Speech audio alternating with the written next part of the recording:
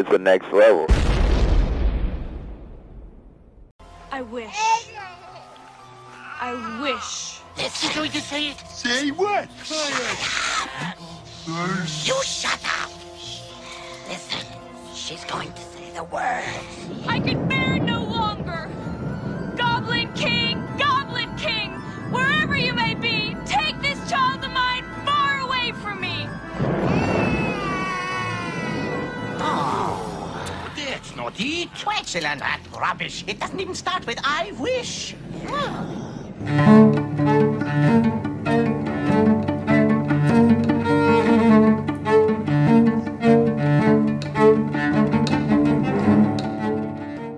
Welcome to another episode of Still Afraid of the Dark. I am one of your hosts, Rob, from the Caffeine Crew cast of pods, and joining me, as always, is Ben Beck. Good evening. So this chapter is going to be a little bit different. So this is kind of one that we were trying to figure out a title for a while, and we settled on one that worked really, really well, which I think was the Tale of Lost Children. I thought we were going the Tale with the Rockstar codpiece. That could work too. Okay.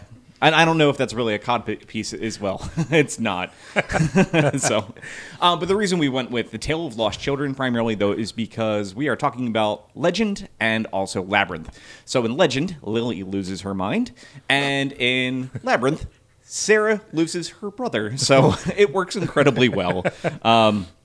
So I guess with that, why don't I'll turn it back over to you, and you can introduce our guest for this episode. Sure. Our first guest, obviously coming back from our first pilot episode, is Kat McIntyre, also known as your wife. Mm-hmm. And joining us for the first time, our friend Jada. Hello. Dance Magic Dance, y'all. I'm happy to be here. Well, like I said, this is your first time on a different podcast for Next Level. So, right. Like I said, this one, we do a little bit different. But before we get into the whole breakdown of this, we have to discuss our drink. So today, I have yet to sip it, too, so I'm going to wait until you announce it. Sure. And then I'm so gonna the sip drink it. that we're drinking today is called the Unicorn's Horn. So the reason we are actually doing that, it was actually kind of twofold. Not just because of Legend, but Jada made a drink a couple years ago, and a lot of people know a classic Prohibition-era drink called the Aviation. And you tweaked it a little bit, added a little seltzer to it, and called them gliders because they help be able to sip it for a longer period of time and not let it go right to your head. So I took that and kind of tweaked it a little bit by adding another kind of piece to it, which is adding a little bit of citrus vodka as well to it, and then adding a little bit more of changing up the balance a little bit is what the booze is. But for this, it's just a creme de violet. You can use creme yvette, or you can also use creme de violet. In addition to that as well, we have gin. For this, we're using a gunpowder green tea gin. And then I believe, in addition to that, though, too, it is a Smirnoff citrus vodka. And then followed up with, I think we used Bubbly brand. I think it was lemon seltzer. Lemon seltzer, Yep. and then a little bit of lemon juices in there as well. And then, of course, Luxardo, which is the maraschino cherry liqueur. We also didn't do it in the video, but you guys will, just so you know, something you can add to it because it doesn't show up well on camera. But one little fun thing you can do to add to this drink is go to like Michael's or a local craft store and go down to the candy making aisle and pick up pearl dust. Pink or purple would work great. It gives your glass a nice, really glittery, bright, vibrant color, so when you swirl it around, it kind of looks like a cloud of glitter. And the reason we thought that was really funny is because we said in Legend, everything is either covered in glitter or is wet. So the Unicorn's Horn is now wet and covered in glitter. Yes. So done and done. Also very reminiscent of the ball scene, the masquerade ball scene in Labyrinth. Labyrinth. And I realized I just said ball scene in reference to Labyrinth, which is kind of appropriate Cod for any piece. scene where David Bowie is in. It's not a codpiece, it's his actual junk. It is. Oh, There's a I'm couple good. shifts that you can see. You're You're like, oh. I was 6 when I saw that in the movie theater for the first time, and that's definitely an imprintable thing. So, Well, we're going to start with Legend tonight because the reason being is that film actually comes out 1 year before it came out in 1985, directed by Ridley Scott. Actually, to correct you on that, the release date of Legend, it was filmed in 1985, was not released until April of 1986. Yes, because of some interesting things that happened behind the scenes. Yes. A completely changed and tweaked version of that film. So Legend and Labyrinth were actually pretty close to each Yeah, other, they within like 2 months of each other. Yeah, so it was a big heyday for fantasy films. Mm-hmm. But again, they both have a really wonderful creepy vibe, which is why they ended up on the show for kind of Halloween, because it kind of still gets us in that spirit. So we'll kick it over to you guys to start off. So Jada, this is the first time you've watched Legend in a really long time. I think the last time I saw Legend before this week was when I was about 14 or 15. Oh, I'm right there with you. Yeah, This was my first time in probably 20 years I watched this remember movie. watching it at a slumber party when my friend Colleen was like, "Oh my gosh, you guys, you have to watch this amazing movie. It has Tom Cruise and unicorns in it." And of course we were all like, "Heck yeah." And then the scene with Tim Curry came on and we were like, "Oh my." Oh my indeed. So Kat, it's been a long time since you've seen this as well, and this is what, your second viewing of this movie? This is my second viewing of the movie. The first time I saw it, you introduced me to it. Maybe a little over a decade ago? Yeah, over a decade ago.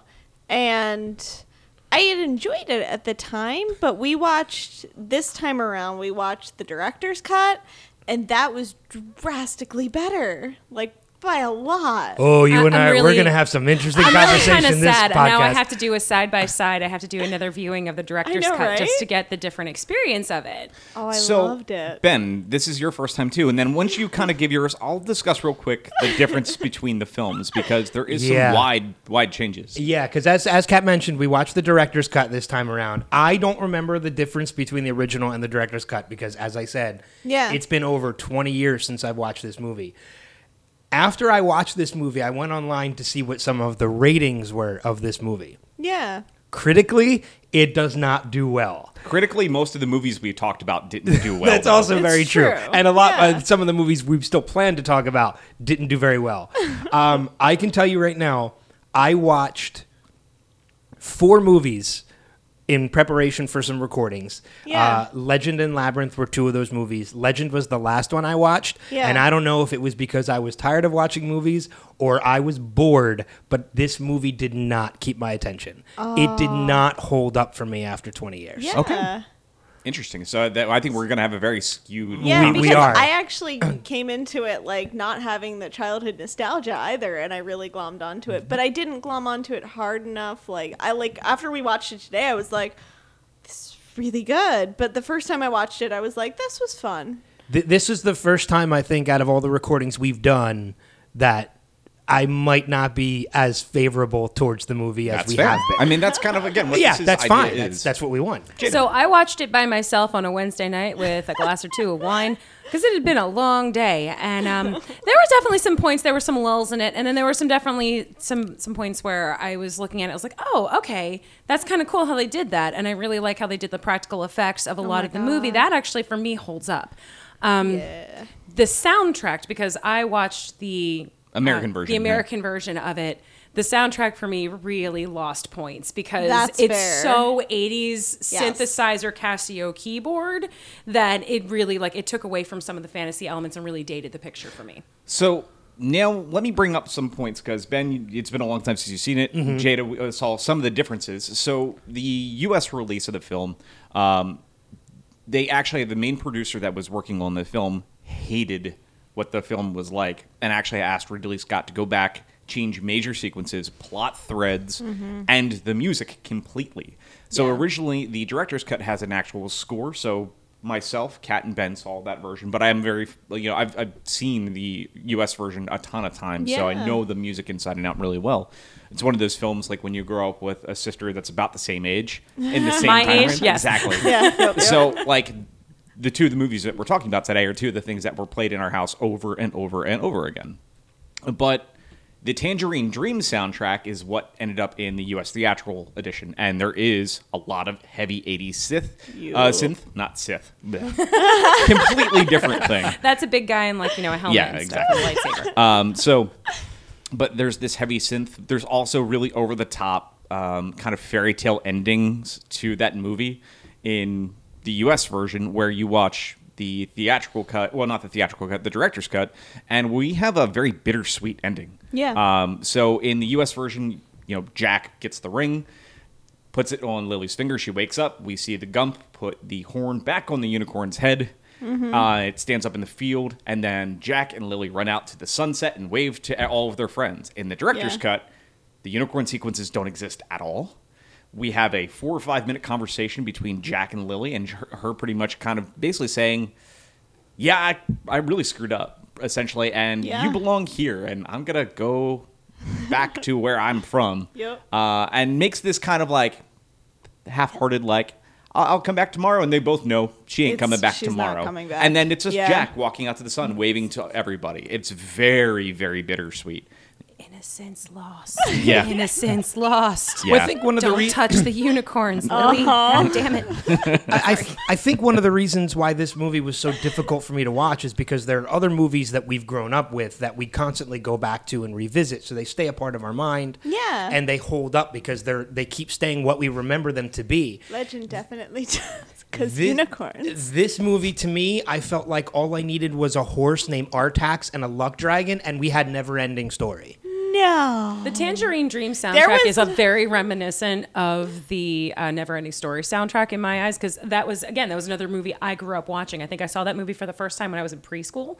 Yeah. And so that their soundtracks and a lot of the elements are very But I similar. mean, even like the smaller dwarvish people were very reminiscent of the same makeup and everything of what we got There was from. not nearly enough glitter in Neverending Story true. to That's even true. closely they did have a compare. lot of wetness. Yes. There was a lot of wetness happening in Neverending Story, but yeah, there was not as much glitter. No.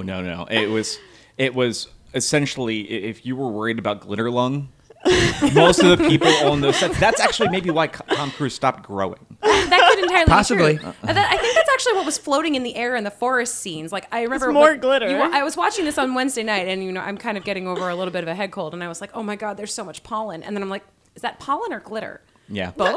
It could be both. Both is good. Both is good. Both is good.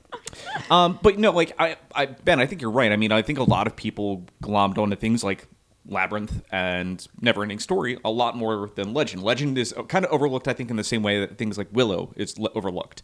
Yeah. One of my favorites. And that movie still it's- holds up to me. That holds up. But it's funny, and we'll talk about it when we get into Labyrinth. But watching Legend again and really focusing on it was interesting this time around, and really thinking about the difference in versions and watching this, and I'm like, yeah, this is a lot darker than I remembered it being. Like, yes, there are slow points because, you have an extra 15 minutes or so of the movie, but yeah, it's different. I thought the soundtrack in the director's cut made a world of difference, honestly, because it eliminates that I'm hearing the 80s music. Like, because the second you hear the 80s music, it immediately dates it. But when you have that, like, takes you out of it, too. orchestral, Yeah. It affects the willing suspension of disbelief, because you're like, oh, I can hear the keyboards clicking in the back. Exactly. Yeah, but when you hear think like Lord of the Rings fantasy, a lot of fantasy chooses orchestral type pieces Because it's timeless. Exactly. And the orchestral version, what was the Tangerine Dream. It was the new one. What was the old one? The old one is Tangerine Dream. Is the people that did the soundtrack? I don't remember the name of the person. Gold that's- something or another. Goldstein, I think it is. Jerry Golds- Goldstein. Jerry Goldstein. Yep, Jerry Yeah. Goldstein did Okay. the soundtrack. Right. Yeah. But like that one was it was a dark, creepy fairy tale to me. And I was like, oh, okay, I get it now. I get the framework. See, it's funny how the 80s music is what dates it for you, because what dates it for me is a young Mia Sara. Since this was her first film. This was the This first was. thing she had ever done. This is before Ferris Bueller. Ferris Bueller. Bueller. No Wow. television, nothing. This was the She was first project she had ever done. amazing. Yeah. Wow. I will say that the acting from certain people, namely Mia Sara, Yeah. I found fantastic. And Yeah.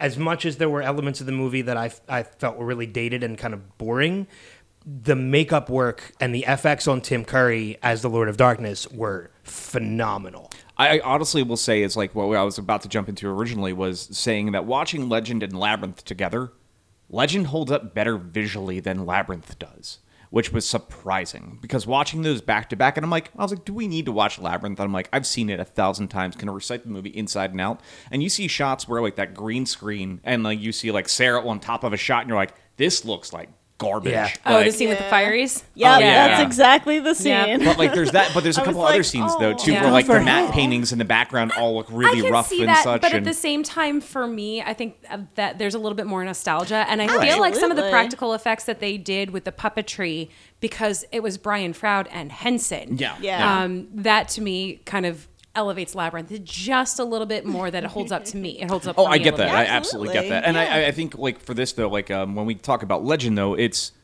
as far as visually though, like some of the shots in that movie are just like out of this world looking. Oh my like god! I think my favorite part, and I think Kat and I were just discussing this, my favorite Yeah. part is where she is just like she is in the lair of darkness and she's there by herself and he sends the dress in to seduce her. And she ends up doing this crazy waltz with this dress. And the whole time, the way it's shot, the dress is this amazing high angled color. You don't see, except for one glimpse of a shot when the actress or the dancer is twirling around, the actual face that's covered in like a black glitter mask, like a full hood. That's the only time that you actually see that there's a person in that dress. Yeah. And that's really incredibly shot, especially for 1985, where they weren't doing, any of those like CGI effects. Yeah. Or, it really wasn't as well done. But that dance, that to me is like probably one of the pinnacle moments of the my God. entire. Because again, it's all those elements of innocence lost. She's Yeah. already screwed up by touching the unicorn. She's already been captured by the darkness. What's next? You're gonna get seduced by this amazingly gorgeous black goth dress, and you become I the goth queen of the know. night. She's like Persephone, pretty wonderful. yeah, pretty much. goddess of true. spring, and the queen of darkness. Yeah. Both is good. Yeah. And then, like I said, we obviously one of the biggest things too is Tim Curry. Yes. I mean, and it's crazy because in the director's cut, you don't see darkness at all until post the dress sequence. In the U.S. version, you see him in the very first shot of the Oh film. yeah, he has like the glow in the dark fingernails, like the Lee Presson glow in the dark Right, fingernails. and you see like the Oh my green God. eyes and stuff. Yeah, he and does. he got like a shadow of his face as he's sitting in his throne and he's talking to his minions and everybody. And then like they kind of fade out of that scene and then you don't see him until he steps through the mirror. Yeah. Yeah. But Yeah, you don't That get him was until cool. about halfway through in the director's Yeah, and cut. the other one, like I said, you do see him in the beginning of the film, but only his arm. They Dr. Claw him. Like they have nice. him basically like you see his hand reach out to Blix, the one goblin, and who was covered in monster mucus. The Oh, yeah, entire time. yeah, it's that sinew all over him, and you're like, Whoa. yeah, So yeah. gross. Monster mucus. And honestly, like I said, pretty much until you're right, until he comes out About of the halfway mirror through, yeah. is the only time you see him. It's like the shark in Jaws. It's seriously Yeah. like Yeah.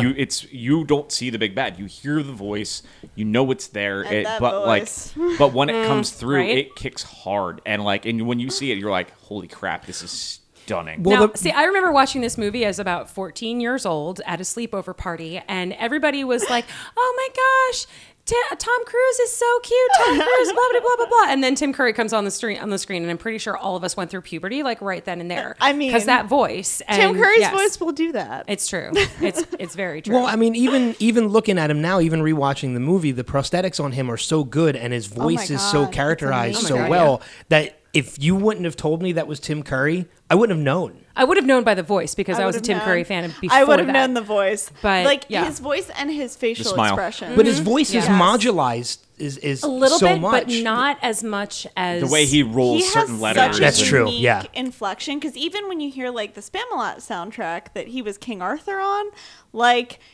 he brings his Tim Curry-ness to that.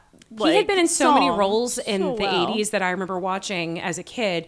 I mean, everything from Clue to he's in Hunt for Red October. The He's Worst in- Witch. The Worst Witch, yep. The Yeah. Worst Witch, Fern Gully, so many things that his voice Yes. is completely recognizable to me no matter what his face would look Yeah. like. Yeah. I mean, but like I said, to this day, I still think it's one of the most gorgeous pieces of makeup work ever done Agreed. on camera. 100%. They had That very, is- very well done practical effects, and the makeup and prosthetics were amazing. Like Yeah. that is what I want my Fey world to look like. It is like all the glitter and the wetness And so much the- pollen. Yes.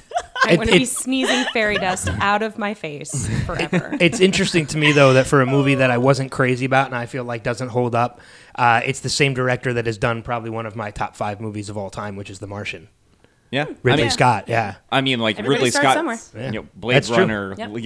like it's Ridley crazy. Scott's amazing. Oh yeah, like Alien. I mean, it just goes on. You're talking and about on Alien, and on. Gladiator. Like there's so many. Black Hawk Down. He's done so many.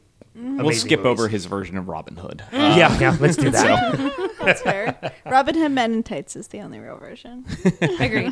I like Prince of Thieves, but we're getting off topic. Love that. Very much Love so. that.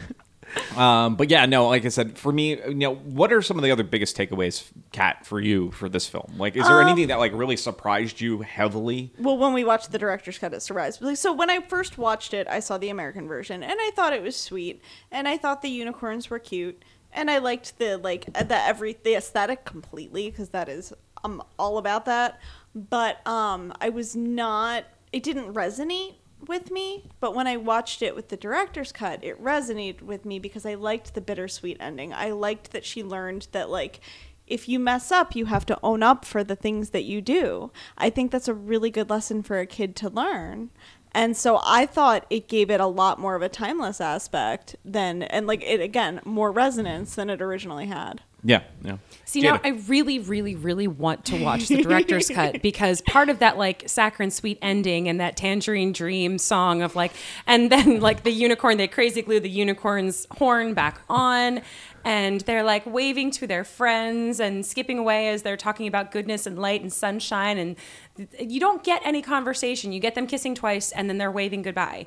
You almost get like the grease flying away in the car ending. Like my it's, God. Yeah, it's not far off. yeah, I mean, there's so much good stuff that happens in the middle. Beep. I'm sorry. There's so much. You guys, you gave me alcohol. There's so much good stuff that happens in the middle, and the whole overarching theme of innocence lost, and then just to kind of have her kind of get rewarded for crappy behavior is a little. It falls flat to me. Yeah. So I have to go back, and I'm going to rewatch this as the director's cut and see if that holds up a little bit better. And then I will watch it with Lily and live tweet her responses to all my this, God, because please that's do. going to be amazing. Please Actually, just do. introduce her to that version. Yeah. You can be like, oh, and by the way, You only watch this version. Yeah. Only this one. Ben. My biggest takeaway was that some producer out there saw Tom Cruise in this and Risky Business and said, let's make this guy a Maverick fighter pilot. Right? Because this doesn't exactly scream a manly role for Tom Cruise. But Okay, so as I was watching this, 2 glasses of wine in, I don't mean to interrupt. No, but it's fine. I think I texted Rob. I was like, "Why is he wearing a spangly Kim Kardashian like chainmail dress? Like he totally falls he was victim Porky to the." Pigging his armor. Absolutely, he totally kind of falls victim to what is typically known as the female rule of armor, where it like completely leaves major arteries and organs and things like that exposed. But I mean, tell me, like when you look at him in the beginning of the movie, when he's wearing like a Peter Pan Yeah, he's wearing, outfit, like, a ripped up and t-shirt. and his hair is long. Does he not remind you of Atreyu from Yes. the Nike from He absolutely does. Neverending Story? Which is why I said all I feel like is I need a horse named Artax, and we've got the Neverending Story now because bit. he's very reminiscent of that character. Yeah. Yeah, definitely.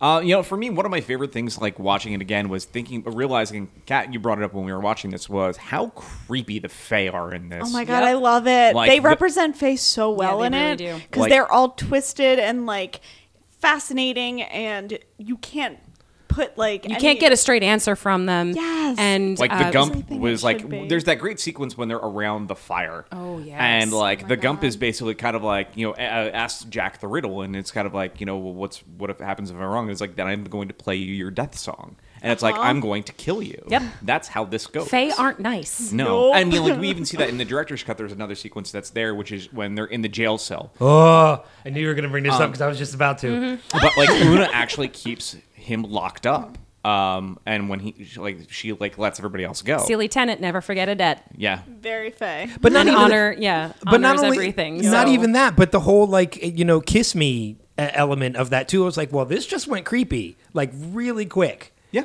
Again, Faye. Yeah. Faye. Faye Yep. Faye are tricksters. That's what That's what they do. That's what they do. That's very much what they do. We And needed a hoggle at that point. well, we'll get there. in a We'll few get there. minutes. So I will say one as a final note from me on this. I love Billy Barty. So seeing him in another role, because we've seen him in Willow, we've seen him in Neverending Story. Yeah. Just I love seeing him playing these roles because these are the roles he that was he's meant Brown for. Tom, correct? Yes. Yeah. Yeah. That's awesome. Yeah. No. No. Screwball. Screwball. Yeah. Okay.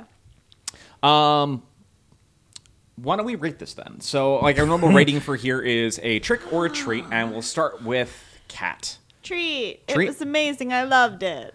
Well, can you expand it on that a little bit? Why should somebody that watch this movie that has never seen this before? Okay, someone who hasn't seen the movie before, if you are into the whole fantasy element, it does Faye incredibly well. I feel like the aesthetic holds up amazingly, because if you're into that whole like gothic mixture of fantasy, it is on point for that. And I feel like, again, with the updated version that I saw, it doesn't have the 80s stuff dating it as much. I mean, you still have some of the fashion choices and things like that, but I felt like at least, it felt a little more timeless. Okay. Jade. See, this is really difficult because I feel like probably the director's cut that you guys would be a little bit more of a treat than the American version where the ending kind of is a reward for bad behavior. I do love the world building and the elements of Fae. I'm going to totally agree with you on that one. Those aspects are really good and that holds up. But for the version that I saw, I kind of want to say it's a trick, and I want to see the director's cut and see if I like that better. Absolutely. Perfect. Ben. I saw the director's cut. I'm also giving that a trick. Well, here's the thing. Here's the thing. I don't want that to dissuade anybody from seeing the movie. I always say, we've said this on other podcasts that we've been on before, see the movie for yourself, form your own opinion. I just personally don't feel like this was a movie that held up for me. So for that regard, I'm going to give it a trick. Okay. I'm going to go and definitely give this a treat. I thought, going back to this now, I know a lot of people are going to find it blasphemous at this table. I enjoyed watching this more so than I did watching Labyrinth again. That's blasphemous. And by a lot. Like, I actually got bored watching Labyrinth this time. And it might be because I've seen it so many times. Probably. But for me, it was just kind of like, okay, yeah. But like watching this again, I'm like, this is more twisted and more creepy. And I like more twisted and more creepy. Like, honestly, like Meg Mucklebones, like, is such a creepy character. Played by Robert Picardo. Yes. From Star Trek fame. Yes. One of the only other actors I recognized other than Tom Cruise, Mia Sara, and Billy Barty. The moving stuff in this backgrounds of the scenes, too, was very creepy, because there would be, like, the glitter people at points, like, in the statues rooms, moving and stuff like that. The statues that were moving, and, like, you could see them shifting in the background, and it was so creepy, and I loved it. Honestly, there's honestly another scene I just thoroughly love too, and it's like when Lily's coming into the castle for the first time, and Una's basically abandoned everybody, and she's kind of like stalking Lily in a really creepy way in these giant, massive hallways, and I'm like, and it's kind of like, is she gonna murder her? I think she's gonna murder her, and I don't think, know. yeah, She's Fae, and she's Seelie. Seelie aren't nice. yeah. Neither are Unseelie, but I mean, it's Fae. But yeah, I mean, like I said, I think to this day though, like, this still holds a candle of being one of the creepier like fantasy films that I'll give you that exists. Yeah. And I still think, as far as I fantasy love films, it. I think there's not enough high fantasy films that truly can kind of last. And I think it's one of the few that will probably be able to remain there. Really need to see this director's cut. I know, right? So, but again, it's purely, opinion to opinion. But Yeah, I absolutely. definitely say it's still worth going back to today. Definitely a treat. So, but with that, Ben, take us into our next flick. So our next flick, as you have so blasphemously said you did not like as much, is Labyrinth, which was released only a couple months after Legend in theaters, 1986, June 27th, 1986. Anybody who's seen the movie knows Sarah Connolly, or Jennifer Connelly plays Sarah. David Bowie, obviously, playing Jareth. It was also the her Goblin very King. first role, too. Yeah. Yes, it Wow. was. That's awesome. And of course, David Bowie's codpiece, which was not a codpiece. Not a codpiece. Yes, we know. I It's know. actual junk. I'm some running joke. Let me go with it. But a movie that I'm very familiar with because it was a Jim Henson project, which is one of my favorite things about this movie is the Henson element to it as well. So, Jada, you started us off last time. Kat, why don't you start us off on Labyrinth? Oh God, why are you putting this on me? So, I mean, I thought it was really enjoyable. I did think the practical effects held up incredibly well. The green screen stuff was like jumped out to me a lot more than did like Legend. I didn't really pick up like a lot of stuff that I was like, ooh, that's jarringly cringe. But there are some really there are some scenes in Labyrinth where I'm like, if kids nowadays are watching it, they're gonna be like, what is that? Like, you know what I mean? Because it's just very old school green screen. And It's like trying to have a kid watch like Jason and the Argonauts, the original Clash of the Titans. Oh, and be Clash like, of the Titans. Oh, yeah, the claymation. definitely. And The then you look claymation at that is and so like, terrible. What is this? Yep. You know? Yep. Have some respect. Do you know how long it took them to make this movie? Oh, I don't. Doesn't mean I don't thoroughly still enjoy it. I know. But I I'm also saying, know this it is what looks I would like- yell at my kid if they were like, "What are we watching?" Yeah. But yeah, that's the thing is like, so for me, because again, I didn't grow up with this movie. I didn't grow up with the childhood nostalgia either. Watching it as an adult, I'm like, she's very whiny and she needs to stop. Oh, You've never met teenagers, have you? But that's the thing. If I watched it as a kid, I think I would totally understand where she was coming from. And I would be like, it isn't fair. It sucks and blah, blah, blah. But unfortunately, I Even came as a into kid, it as yeah. an adult. Even as a kid, you're kind of like, she's kind of whiny, and I hope she learns a lesson. She's a brat. And she kind of does. She is absolutely a brat in the Yeah. beginning No, of she's- this Oh, movie. yeah, she totally Yeah. She is absolutely terrible. Yeah. Like, you're like, are there cars in the labyrinth? Because maybe one will hit her. And it's kind of like, please let this happen. Well, no, she kind of gets some comeuppance a little bit, especially with like the whole, Yeah. like, with the worm and everything like that. And he's like, oh, she'd gone that way. Should have gone straight to the castle. Like, That is one of my favorite It's one of- moments yes. of that movie. Same. It's good, Is yeah. when the worm says like, "Don't go that way." never go that way. Yeah. I would have taken her straight to the castle. Jada, what is, for you, going back to this movie like? Oh, there's so much about this movie that I absolutely love. So Codpiece. I saw this movie. It's not a codpiece. I saw this movie for the first time when I was 5 or 6 years old in the movie theater. It's one of the first movies I actually remember seeing in the movie theater. And of course, I growing up in the 80s loved Jim Henson. So seeing that, and of course that sort of like planted a lot of seeds of like different fairy elements that I loved. And like my mom was a really big David Bowie fan, so I already knew who David Bowie was, and then seeing him on the Yeah. big screen as the Goblin King was really cool. And things that stuck out, like the contact juggling of the glass balls and things like that. that Like was that is just cool. that was Yeah. mesmerizing when you see that. And then he's like, "Oh, I'm just taking your little brother away, and you have to defeat my labyrinth." And it's like you have this young girl, and she has to make it on her own. Like she has to find her way. And I mean, I'm gladly she learned some lessons and gained some confidence and camaraderie along the way, and learns that you can't always just say it isn't fair and kind of go with just give up and just say it's not fair and just give up. So she has to complete this task in order to get her brother back, and the things that she learns along the way, and kind of it also is, I think we were discussing this a little before the podcast started, but to me it's also seeing it now as an adult. You really look at it as she is on that cusp. She's on that precipice of still wanting childlike things and be able to whine and say, it's not fair, and stomp and pout off to her room. But also, she's become a young woman. She is learning that she has to take on additional responsibilities. She has to be responsible for her own actions and choices. But also she learns that, you can't let anybody else have power over you. So that's a whole lot of growing up that she does. And there's a whole lot that they do with that I really love. From the beginning where it's like, she's like, somebody's been in my room again. And they had taken her favorite teddy bear and her music boxes, and she's still clinging to these childlike whimsical things. But then she's also reading these plays about, and performing performing, even if it's just for her, these play elements of, a princess who rescues herself and defeats this king and defeats this goblin king. That's all part of the play that she's reading, that she hides in her sleeve. And then you see things like the trash lady who has all of the, you can't let go of old Flopsy, you can't let go of that. Those are the dark twisted elements to me that are trying to claw her back into that childlike element and make her give up the quest of rescuing her brother.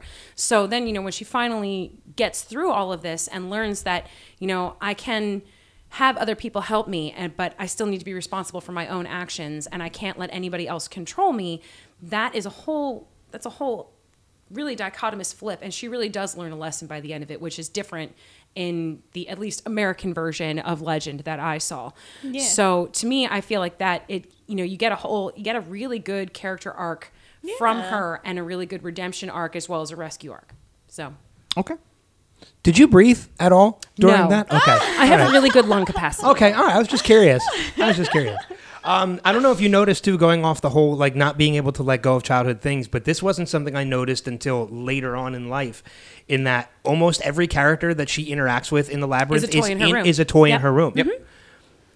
Sir Didymus is a stuffed animal. The Yep. dog is the The same dog Fieries. that she has. The fire. They're all toys that are that's already in her room at the funny. beginning of the Her movie. dress that she wears in the masquerade scene is in her music box. Yep. And oh my God, that scene when I was 6, I was like, oh my God, I need that dress. I'm going to grow up and I'm going to wear that dress at my wedding or a prom or something. Now I watch that scene and I'm like, it's Eyes Wide Shut, and she just doesn't know this yet. That's not good. That's very accurate. I mean, David Bowie is wearing some pants. That's all I'm saying. But It's interesting too to note like a lot of the other musicians who Jim Henson had in mind to play this role other than Bowie. He had Michael Jackson, he had Sting, he had Prince. There were a number. He was dead set on Prince, and it was actually his kids that said, no, you should get Bowie. And at the time, Bowie wanted to do a kids movie. Yeah. So everything worked out perfectly His kids that were he did it. right. funny thing about that, and I read this recently because there's been a lot of resurgence of interest in Labyrinth because Toby Froud did Dark work Crystal. on the Dark Crystal, but his father, Brian Froud, was the art director for Labyrinth and the original Dark Crystal, and he was the baby. So they're talking about. They're talking about Sarah, and as she's at that point, she's at that precipice of, she still wants these childlike things, but she's also like, oh, I'm developing crushes on rock stars. So they really wanted somebody who had that star appeal and that like rock star over the top look with the hair and like the makeup. And they actually admit that they did get in trouble for the tightness of his pants. I'm sure they did. But like even like his staff that he's holding looks like a microphone, and he has that kind of like, even as a villain, he has that sex appeal, and he's a very alluring villain. And I think Sting probably would have worked had Jim Henson gone with that. I could see Prince Sting. and Michael Jackson, I don't think would I have could worked totally nearly see as Prince, well. but Prince Prince. could pull it off. Sting You kind think of. I could Purple see Rain- Prince. I could see it working Prince for more Prince. than Sting because again, David Bowie has that like. I mean, he kind of toes the line with gender fluidity. You know what I mean? And so, Prince did too in a lot of yes, ways, so I he can definitely did. see so that that's with why I Prince. could see Yeah. that like correlating really well Yeah. because that was part of the whole appeal is he's this like other. You know what I mean? He's like, otherworldly. It's really cool. For me, though, when it comes to the movie and my appeal to it, it's definitely Henson-esque. I mean, I was always a Yes. big fan of the Muppets. And they throw a lot of good comedy into it as well too. Yeah, exactly. I mean, we mentioned the worm; that was part of it. Scenes with Ludo and Hoggle were just as funny. The door knockers were funny. Like, and I still to this day, I still can't get the riddle of the door guards. Every time I listen to this is just nonsense, and Yeah, I'm going to turn my brain off. exactly. That's fine. But like this was the final the final movie that Jim Henson ever directed.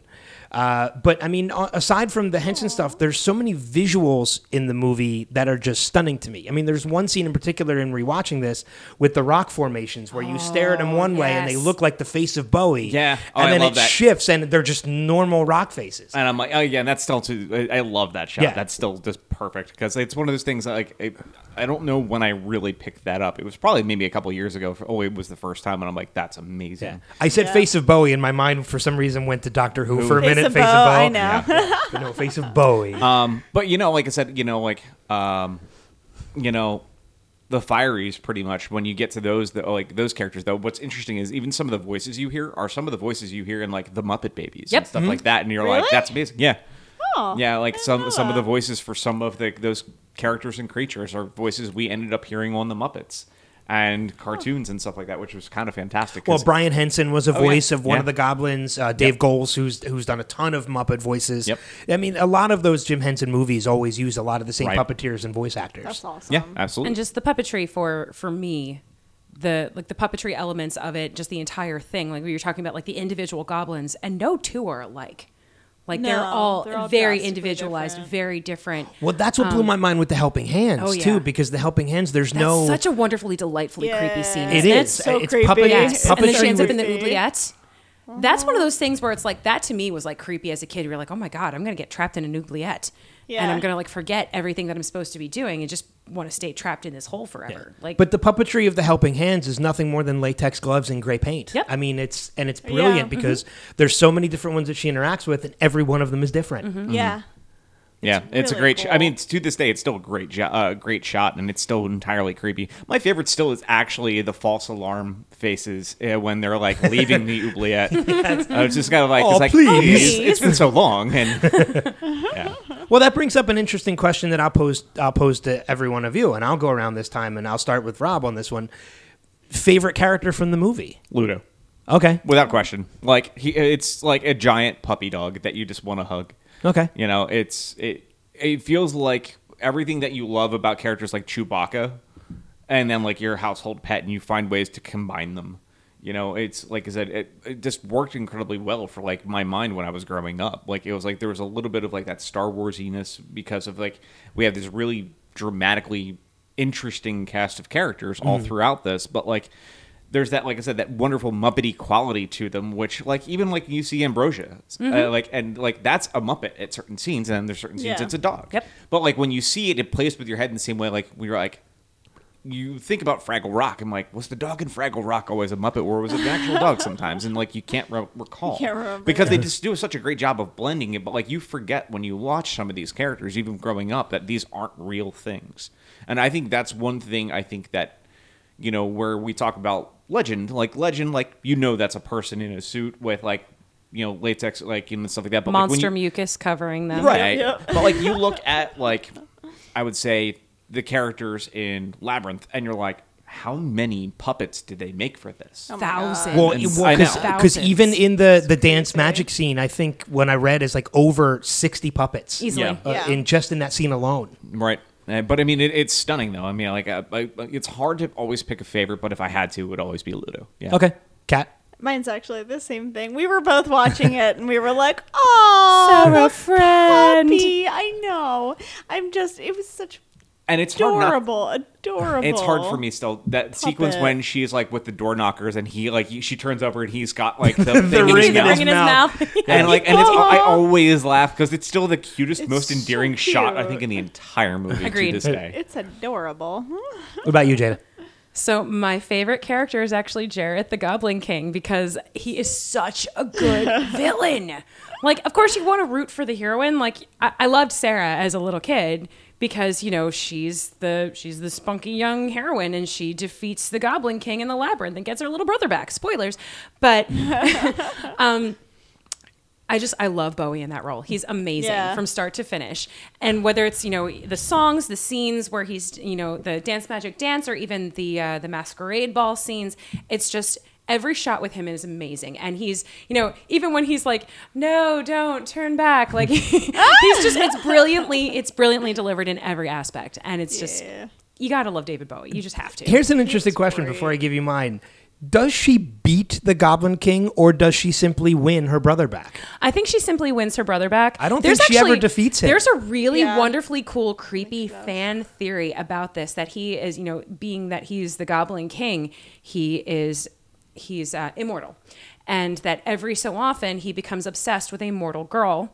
And of course, what is a very common name is Sarah. So he has to find some way of enticing her and, stealing a loved one, usually a child that's either a sibling or maybe even her child, depending on, the mortal girl, and then taking it to the labyrinth. And then she either rescues the child or the child becomes a goblin. And that's why there's so many goblins. Okay. All right. So it's a really fun, interesting fan theory. I'll send it to you in like a That's messenger or cool. something Okay. like That's that. cool. But or I can post it to the Caffeine Crew Facebook page. But yeah, there's like this whole essay about it, about like how they're all named Sarah, because of course they're all named Sarah. He always finds a mortal girl named Sarah to obsess over and lure into the labyrinth, and whether or not she makes it out. She makes it out. My theory is that the goblins eventually become the monsters, namely Howie Mandel, and they all come up from underneath people's beds. And Fred Savage becomes part of the mix a little bit later, too. I mean, for me, this was just honestly, it was Jareth's ploy to sell a whole bunch of wooden toys with a marble. But honestly, that's Yeah. just me. That's it. But as far as my favorite character, Sir Didymus. I love Sir him. Didymus. He's amazing. He's so Fun. high energy and so confident. Like, And it's just so courageous. yes. He's adorable. So courageous he's- for a Chinese crested. Like, he's just amazing. Hoggle is a close second, but Sir Didymus has always been my favorite character from the Hoggle, I movie. found a little weak-willed. Like, I Yeah, like his redemption yeah. arc, but when he feeds her the peach to try and trick her out of, going out of the labyrinth and everything like that, like his weakness of character always Yup. kind of made me like a little, ugh, I don't like Yeah. him as much. Yeah. Disappointment points. Very disappointed. I like his redemption arc, and talk about like waving to your friends as you're walking, as the movie ends and everything like that. It always gets to me when she sees them in the mirror when she's back in her room. Yeah. The should you need And us? should you need us? Yeah. Like every time I well up, every time. Aw, But start to finish, you're right. I mean, there's so much, like you said, character development from multiple characters. There's humor. I mean, even in the beginning when she's there's this whole serious element where she's talking about like how she wants the Goblin King Through to take dangers Toby. untold. And then, but you have the goblins in the closet that are like, did she say it? Yes. Like it automatically brings in an element of humor that I very still cute. chuckle at. Yeah. So, Right, because she comes up with this like flowery speech of like, those aren't the words. Goblin King, Goblin King. And they're like, just say, I want the Goblin King to come and take you away right now. Is that so hard? Yeah. But it's nice though too, because like it breaks the tension of like the over dramaticness Yeah. of her character, because at that point in time it's starting to grate on you really heavily, and it's like they break that tension Yeah. quickly, but that's the objective of her character, is to be that grating because she has to learn something. It's the Yeah. whole purpose You of gonna it. learn. But like you still go back and watch it now and you're like, oh god, no, I can't deal with this. It's like, can we just like skip like 10 minutes? As soon as she gets in the labyrinth, we're cool. Yeah. You know, when it's all those little weird creepy eye things like staring at her. Yes, that's perfect. Yeah.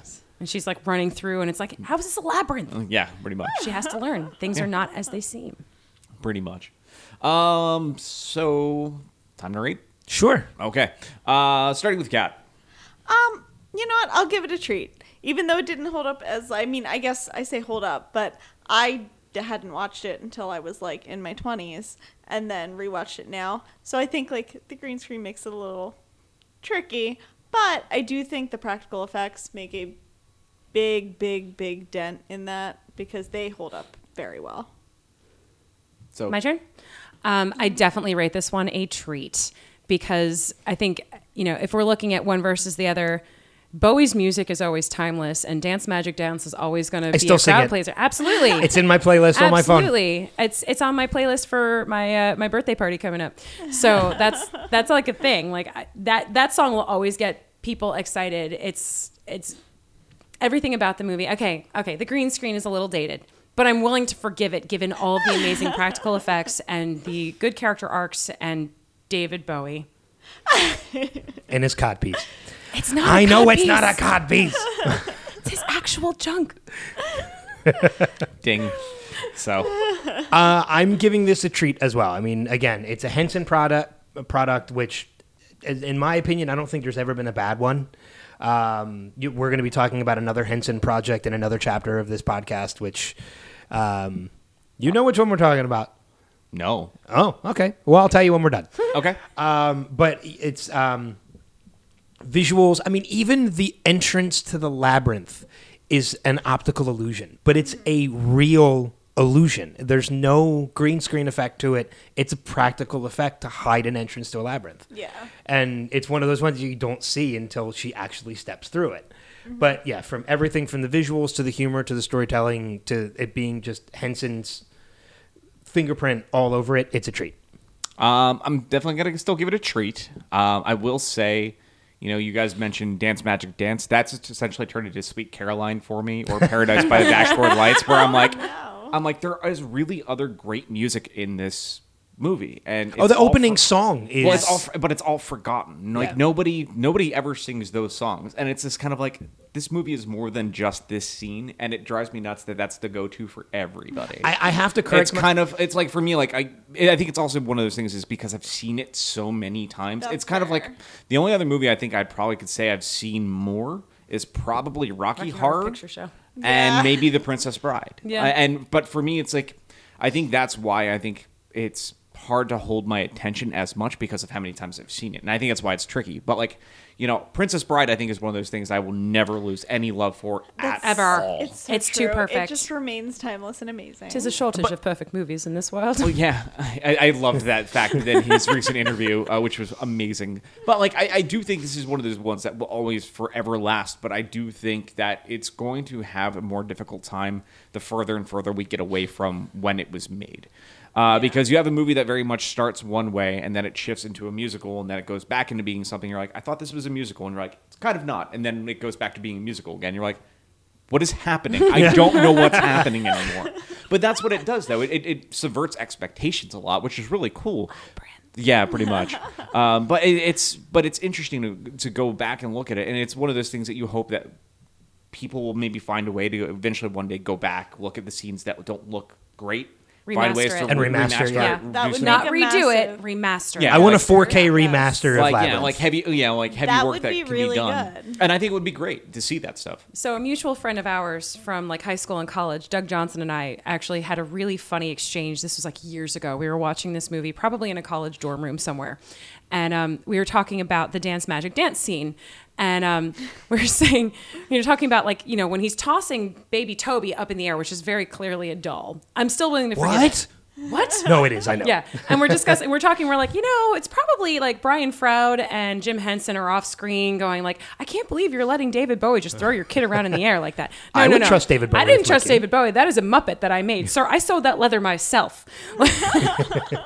Talking about that, and Oh, that's amazing. well, that's just a thing. But I also have to note real quick too. I just a quick correction. I have 4 songs from the Labyrinth soundtrack in my playlist. Fair. Nice. Because there are more, like as you mentioned, there are more than one other than just Magic Dance. I actually really like the song from Underground, Within You, and As the World Falls Down are the The, three. the Are the World 4 Falls that I have. Down is like That's one of my my favorite. favorites. Yeah. Yeah. But yeah, honestly, like I said, though, still a great movie, and it's wonderful to go back to, and it's impossible to not watch something like that. And Legend, like I said, during this time of the year, it's perfect. Yep. It's that great speed up into getting towards Halloween. Like it's perfect that we're kind of closing that one out to close out our September, and then we'll be gearing towards the other heavy Halloween stuff right after that, right around the corner. So. But yeah, I think with that, we can kind of say our goodbyes. So before we actually fully do that, we have a special thanks to do. And a good friends to the show, and good friends of ours as well, is Sarah and Taylor from This Way to the Egress. And we want to say a big special thanks to them. You hear their music at the beginning of every one of these episodes and also at the closing. Make sure to definitely check out their work. Again, you can find them at This Way to the Egress. That's spelled EGRESS, and that's .com. Make sure to go over there, check out when they're touring. You can check out some of their music. Also, jump over to their Patreon to help support them. Important note too, they also are the music at the beginning of all of our video aspects too. Yes, with the drink, same opening of the podcast. Yeah. And they actually just officially started releasing their special Patreon project, which was them doing the special stuff from Scary Stories to Tell in the Dark. So if you jump over to their Patreon, you can go ahead and support them and be able to start getting access to that, I think, starting this coming week. So make sure to check that out. But without further ado, we're going to say goodbye, and we'll see the two of you guys back here in just a couple weeks when you guys come back to return to do Hocus Pocus and The Witches. So The that'd be other fun. Jim Henson project. Oh, that is true. Yes, That it is is. the other Jim Henson one, come to think of it. But yeah, but until then, like I said, we'll see you guys again for next week's episode, which I believe is our one we're doing that's Monster Squad and I believe Young No. Frankenstein. Yes, you are correct. That is next week's chapter. So, so we'll see you then. Bye.